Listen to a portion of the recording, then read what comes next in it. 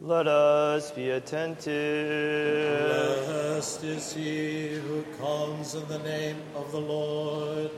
Give thanks to the Lord, for he is good. His mercy endures forever. Wisdom. The reading is from St. Paul's letter to the Philippians. Let us be attentive. Brethren, rejoice in the Lord always. Again I will say, rejoice. Let all men know your forbearance. The Lord is at hand. Have no anxiety about anything, but in everything by prayer and supplication with thanksgiving, let your requests be made known to God. And the peace of God, which passes all understanding, will keep your hearts and your minds in Christ Jesus. Finally, brethren, whatever is true, whatever is honorable, whatever is just, whatever is pure, whatever is lovely, whatever is gracious, if there is any excellence, if there is anything worthy of praise, think about these things. What you have learned and received and heard and seen in me, do, and the God of peace will be with you. Peace be to you, the reader.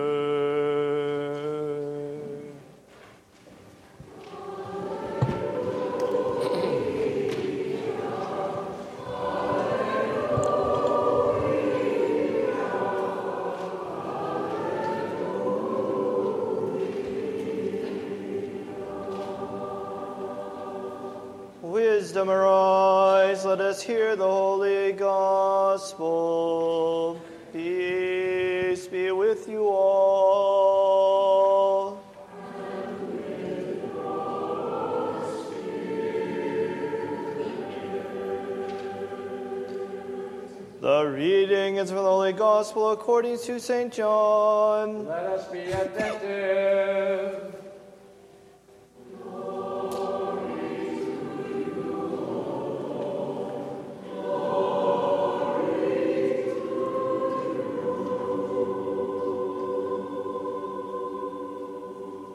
6 days before the Passover, Jesus came to Bethany where Lazarus was, whom Jesus had raised from the dead.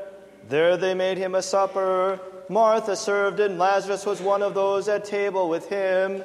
Mary took a pound of costly ointment of pure nard, anointed the feet of Jesus, and wiped his feet with her hair. And the house was filled with the fragrance of the ointment.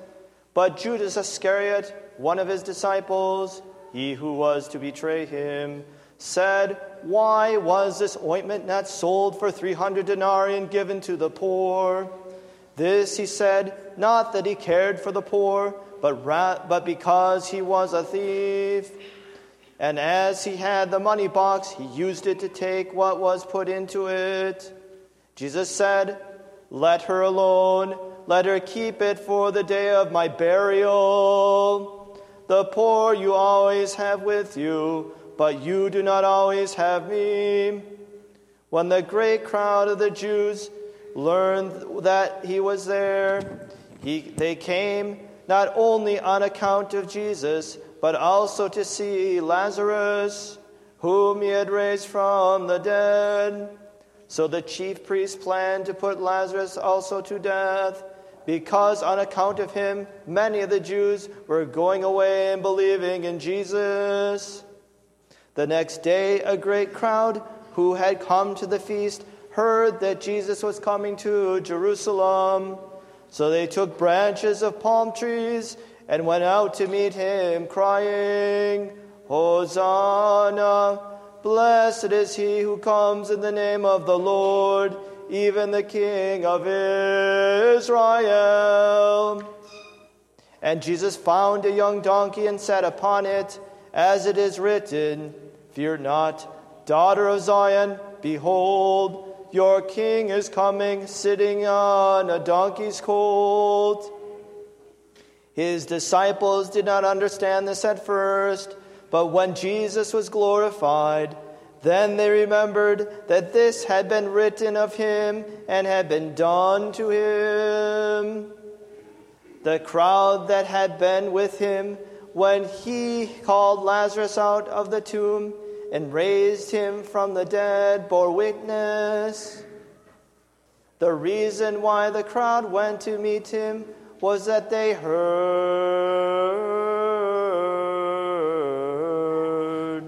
he had done this sign.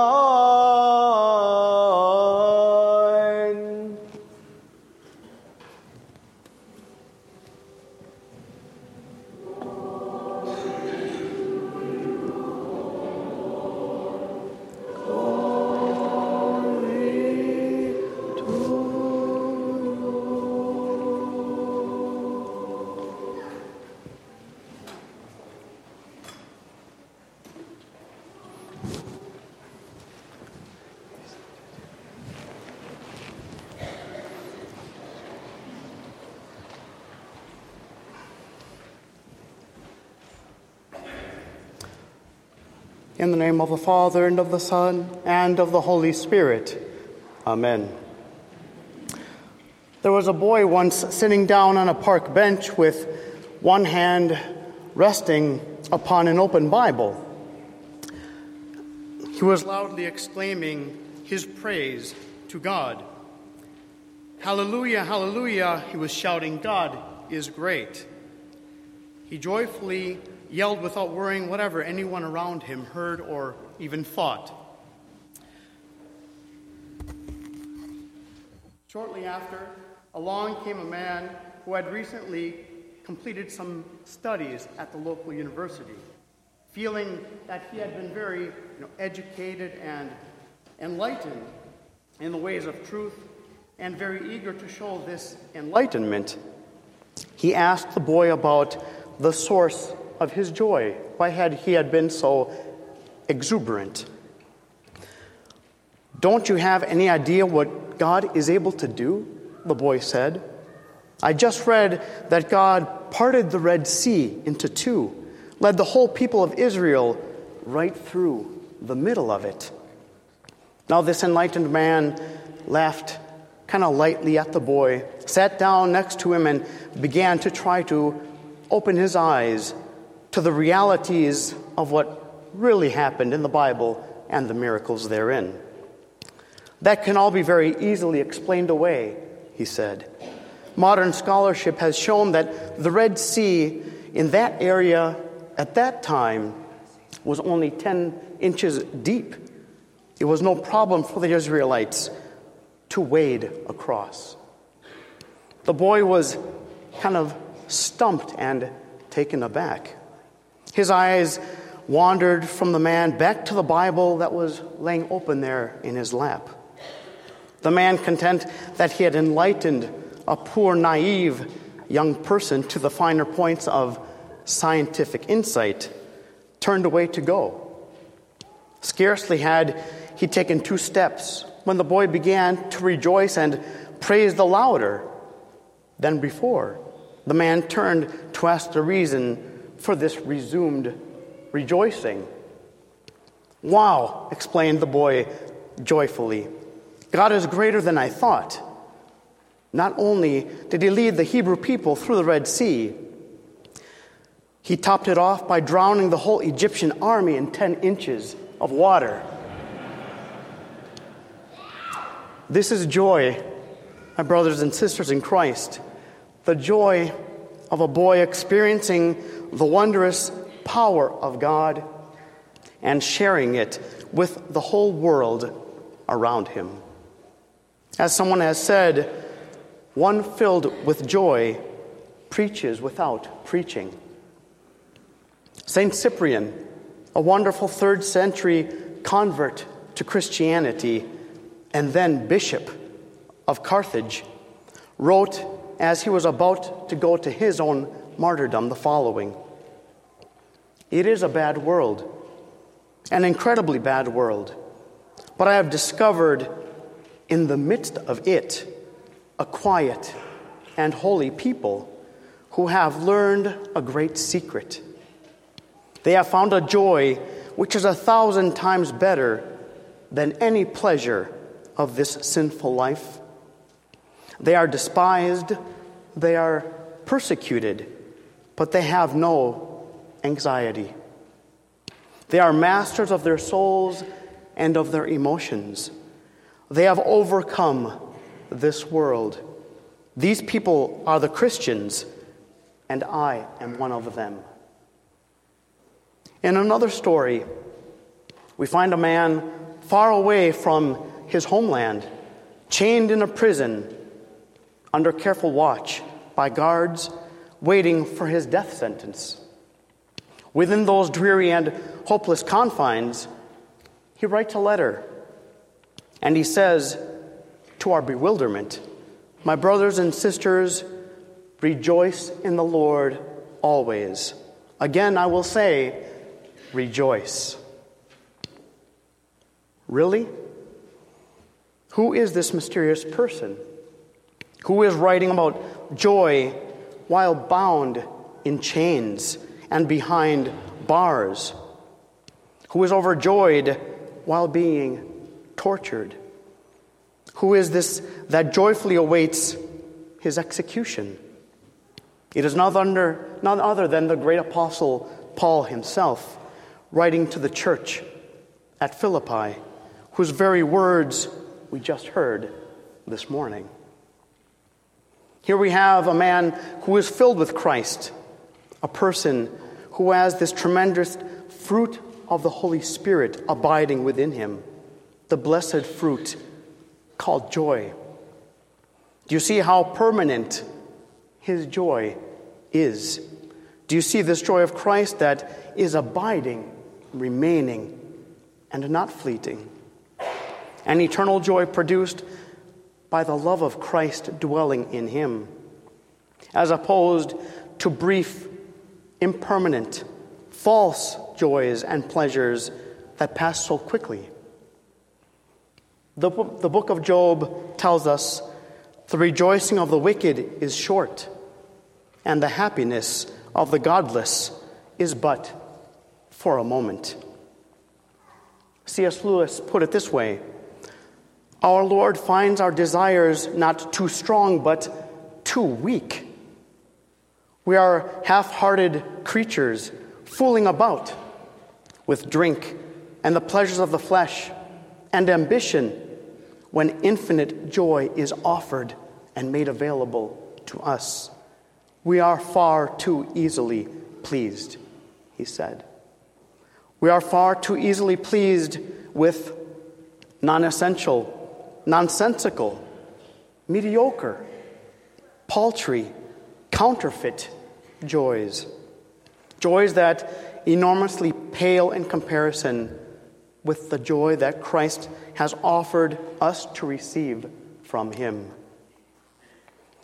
"These things I have spoken to you, that my joy may abide in you," said Jesus, "and that your joy may be completely full." And King David praises God, saying, "You, O Lord, have put more joy in my heart than they have when their grains and their wines and their oils abound." You see, brothers and sisters in Christ, we were created for joy, for we were created out of God's own joy.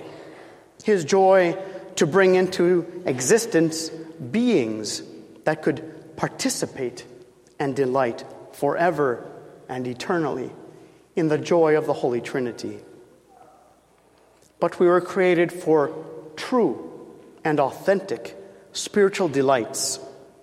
As one person has written, man cannot live without joy. Therefore, when he is deprived of true, authentic, genuine spiritual joys, it is necessary that he become addicted to carnal pleasures. we can say that finding the kingdom of God is, of course, true joy, as Christ says. The kingdom of heaven is like a treasure hidden in a field, which a man found and covered up. Then in his joy, he goes and sells all that he has and buys that field. Confession and repentance and forgiveness offered to us is true joy, as Christ himself says. I tell you, there is joy before the angels of God over one sinner who repents. Joy is, of course, discovering the way of Christ. When the shepherds saw the star, they rejoiced exceedingly with great joy. Joy is following in the footsteps of our sweet Master and being ridiculed and reviled for his name's sake, and for the sake of the truth and purity and the holiness of his gospel teachings. Rejoice in that day, he says, and leap for joy, for behold, your reward is great in heaven, for so were the prophets persecuted before you. Joy is obeying Christ and his life-protecting commandments. His master said to him, "Well done, good and faithful servant. You have been faithful over a little. I will set you over much. Enter into the joy of your Lord." Genuine, fulfilling, and unspeakable joy is personally encountering the person of Christ. "For behold," said Elizabeth to Mary, "when the voice of your greeting came to my ears, the baby in my womb leaped for joy." Joy is prayer and meditating on the sweet name of Jesus, as a holy man once relayed to us. When the person who has the divine name of Christ etched on his heart, and he hears Jesus' name, he is filled with such reverence that it penetrates into his soul. After this divine reverence, a sweet joy enters his mind, for he hears the name of Jesus as if it were some intimate, beloved friend's name. On account of this joy, tears run from his eyes. Because of the Jesus prayer, his heart leaps within him, making merry and dancing. The soul rejoices in the joy of its Lord. Joy, my brothers and sisters, is welcoming Jesus not only into the ancient city of Jerusalem, as the crowds sang the Hosanna with great joy, but welcoming him, inviting him into our hearts and into our lives, crying out to him, "Rejoice, O Lord and Master of my life." Joy is not only seeing him humbly seated on a donkey, but humbly seating him as King on the throne of our heart. Finally, joy is the eager expectation of the bridegroom bursting forth from the tomb as the conqueror of death, encountering the risen Lord's sweet words of delight and embracing and washing his immaculate feet with warm tears. And behold, we read in the gospel, after his rising from the dead, Jesus met the women, and he said to them, "Rejoice." And they came up, they took hold of his feet, and they worshiped him. Let us also, brothers and sisters in Christ, worship him. Amen.